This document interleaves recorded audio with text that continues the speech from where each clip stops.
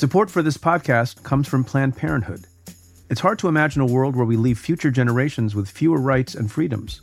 Since the Supreme Court's decision to overturn Roe v. Wade, politicians in nearly every state have introduced bills aimed at blocking people from getting the essential sexual and reproductive care they need, including abortion.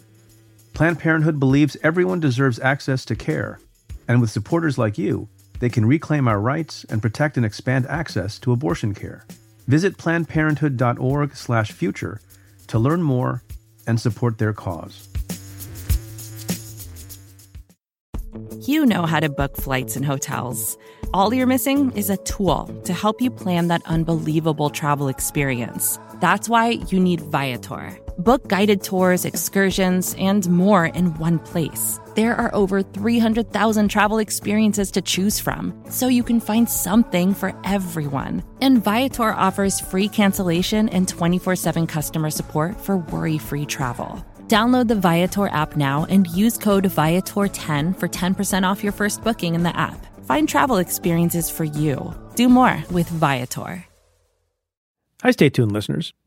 There are many legal and political fights brewing between Congress and the executive branch all at the same time. For starters, the Democrats on the House Ways and Means Committee have asked the IRS for 6 years of President Trump's tax returns. Meanwhile, Democratic lawmakers on the House Judiciary Committee are demanding that the DOJ release the full Mueller report unredacted and all the underlying evidence. A decision from the D.C. Circuit Court of Appeals issued last week could impact how much of the Mueller report can be made public as it pertains to grand jury materials. Ann Milgram and I try to make sense of all this and more on the Cafe Insider podcast. Today we're making a portion of the newest episode available in the Stay Tuned feed. To listen to our full conversation and access all other Cafe Insider content, become a member at cafe.com/insider. That's cafe.com/insider. Shouldn't the tax returns of the President of the United States, as any other citizen, remain secret? Well, can we start by saying that I haven't finished my taxes yet, and so all conversations about taxes make me a little bit anxious because they're due. Coming up on time. I know. Today is the 8th, so it's next week. Yeah, I got to get moving. Do you pay your full taxes? I do pay my full taxes. Have you always done that? Yes. Have you disclosed, for purposes of the podcast, the last number of years of your tax returns? I've not been asked to disclose my taxes. Transparency is important. You're a public figure. I would say my taxes are pretty boring, but they're not done yet. So you ask a good question, which is, shouldn't Americans be entitled to privacy on their taxes? And the short answer is that Americans are entitled to an incredible amount of privacy on their tax returns. But there's a longstanding tradition, which I personally support and think should be the law, which is that the President of the United States and the Vice President turn over their tax returns. Since Nixon. Nixon, in the middle of a scandal, obviously, about, whether or not he was credible, he turns over his tax returns, which, by the way, raised some issues because he hadn't paid a lot of taxes on some things, and it looked like he was taking advantage of some of the tax laws, and obviously Nixon had other issues. But even Nixon turns them over and says, the American public should get to see these. And so I think there's a few points, which is one, President Trump should turn over his tax returns. This is a silly conversation in many ways because the public, in my view, has a right to understand the president's conflicts of interest and whether any exist. Right. And so there's that norm, which I believe in, I think is important, and I think we'll get to the issue of whether or not that should become a law, given how Donald Trump has transgressed that norm. Like so many other norms, he's blown right through it, and it turns out you can do that. Yeah. But then the question here is, given that he's blown off the norm, and now the Democrats are in charge of the House, you have Representative Neal, who's the chairman of the House Ways and Means Committee.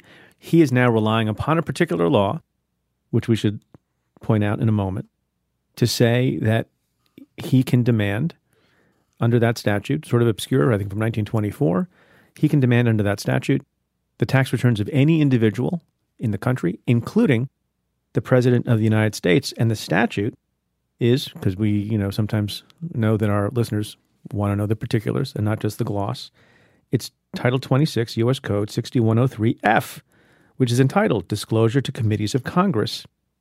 And that statute says, fairly clearly, then we can talk about whether there are exceptions or not and what the president's response was. But it says, it's very clear on its face, and you don't need to be a lawyer to understand the plain meaning of certain statutes. And it says, upon written request from the chairman of the Committee on Ways and Means of the House of Representatives, and that's Chairman Neal, Yep.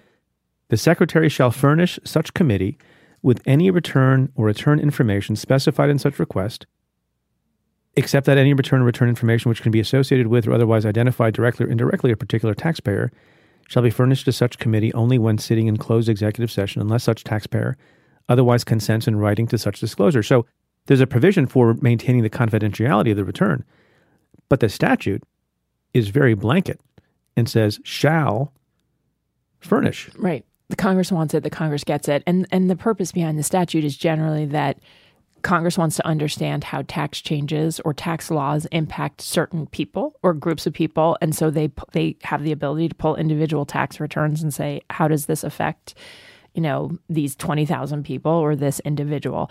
Here, one of the things, and we should focus in a little bit on Chairman Neal's argument. He pins the whole thing on the conversation that Trump has had since he was running for office, which is that he's under audit. And this is a fascinating thing. So the president has said, since he was asked during presidential debates, will you turn over your tax returns? And he had said, I'd love to during the debates, but I'm under audit, so I can't. Well, first of all, you can turn over tax returns when you're under audit. It doesn't stop you from turning them over. In fact, there was a president, maybe we remember him, Richard Nixon. Yep. Who was under audit, and my understanding is released his tax returns. Right. And so that's the first point. The second point is that Trump has now said consistently for 6 years that he's under audit, which seems really unlikely to me. We can talk about that in a minute for the reasons, and we can go through some of the reasons why, but audits tend to last a couple years. They tend to focus on a few issues. They could even be, a large number of issues, but they don't tend to be, maybe there are examples that people know of, but I have not seen in my private practice, I haven't seen examples of the IRS doing 10-year audits of people. And remember that the statute of limitations for most crimes is 5 years. And so, in IRS, there's incentives for the IRS to basically move forward with audits. And a lot of times it's not criminal. It's meant to just correct tax problems. Yeah. But, these are important things that the IRS does. So that's what Congressman Neal says. He says... But before he says that, just before we get to the audit point, which I think is really important, and I want us to spend a little bit of time on it, the statute we read is very clear and says, shall furnish. Right. And no reason is necessary per the statute. Completely, however, yes. Like anything else, statutes are limited by the Constitution. And so if a member of Congress asked for some information that would incriminate the person, that would violate the Fifth Amendment. So the mere fact that Congress has some authority to ask for something doesn't settle the question. So I think for that reason, Chairman Neal decided to provide, even though the statute doesn't ask for it, decided to provide some basis for why Congress needs the information. And he says, it is necessary for the committee to determine the scope of any such examination, meaning an IRS examination, as you said, and whether it includes a review of underlying business activities required to be reported on the individual income tax return. And then he also says the committee, and this is, I thought, kind of interesting and frankly, a little bit thin. He says the committee is considering legislative proposals and conducting oversight related to our federal tax laws, including but not limited to the extent to which the IRS audits and enforces the federal tax laws against the president. So he's resting this request for fairly extraordinary information the president normally in the past has provided, but in this case says he's not providing, and saying, well, we need that because we're looking at laws relating to how the IRS audits and enforces the tax laws against the president. And then the president's lawyers point out. Right. And the impression that he's giving is that we want to help the president, right? Maybe this guy is being unfairly audited year after year for 6 years, and the IRS shouldn't be doing that. And so in our congressional oversight role, we're going to look at whether the IRS is unfairly targeting the president of the United States. Yeah. Now, so it's unclear to me that you have to actually provide a basis. And so to my mind, there's the legal question and then there's the political optics question. And as I read that, and not everyone will agree with me, it sounds like a fairly, weak basis and a narrow basis. And, some might argue, I'm not saying this, but some might argue it sounds like a bit of a pretext because there's this, political issue swirling around the president and people want the tax returns to show things other than how the IRS is auditing a president, but maybe to provide information, which I think are legitimate things to look at, whether the president has entanglements, whether he has lied about various business interests, whether there are violations of the Emoluments Clause of the Constitution, whether or not, given the president making potentially false statements about tax returns and given the need for transparency, that there might be some committee of Congress, maybe not this one, that has an interest in legislating the requirement that tax returns be provided in the future. In other words, there are like a half a dozen, if not more, legislative and oversight bases to ask for the tax returns, which are not listed in the letter. I agree with that. And I agree very strongly. I think that Congress has a right to see the tax returns. And so do the American people based on the conflict of interest question, which is not a small question. And the president has, stated that he has a massive business all over the world. He's got billions of dollars in assets. And so, these are really fair questions. One thing I would say, your statement that it's pretextual, my thought when I read this. I'm not saying it's, just to be clear, before I get mail, okay. I'm not saying it's pretextual, but there's an argument. Well, I'm going to get more trouble then, because what I thought when I was reading this is the equivalent of like the broken taillight. When the police officer makes a stop, there's a broken taillight. It's a completely lawful stop. Even if the officer then sees cocaine or a gun in the front seat of the car, the fact that it's a pretextual stop doesn't... But it's lawful. It's lawful. And so, it feels kind of weird because you're using something to like get to the point where you can see what's there, but it is lawful. The one thing I would also agree with you, though, is that I do think the law on its face allows Congress to get this.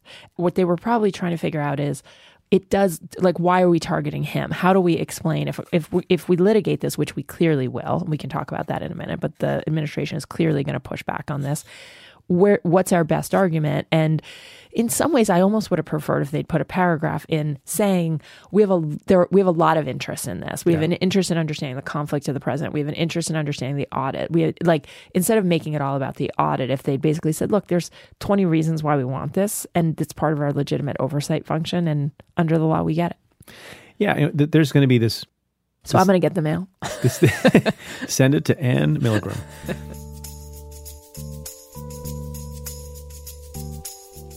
I hope you've enjoyed this sample of the Cafe Insider podcast. In the full episode, Anne and I speak at great length about Mueller's report, Trump's tax returns, and more. To listen, become a member by going to cafe.com/insider and get access to all insider content. That's cafe.com/insider. To the many of you who have chosen to join the insider community, thank you for supporting our work.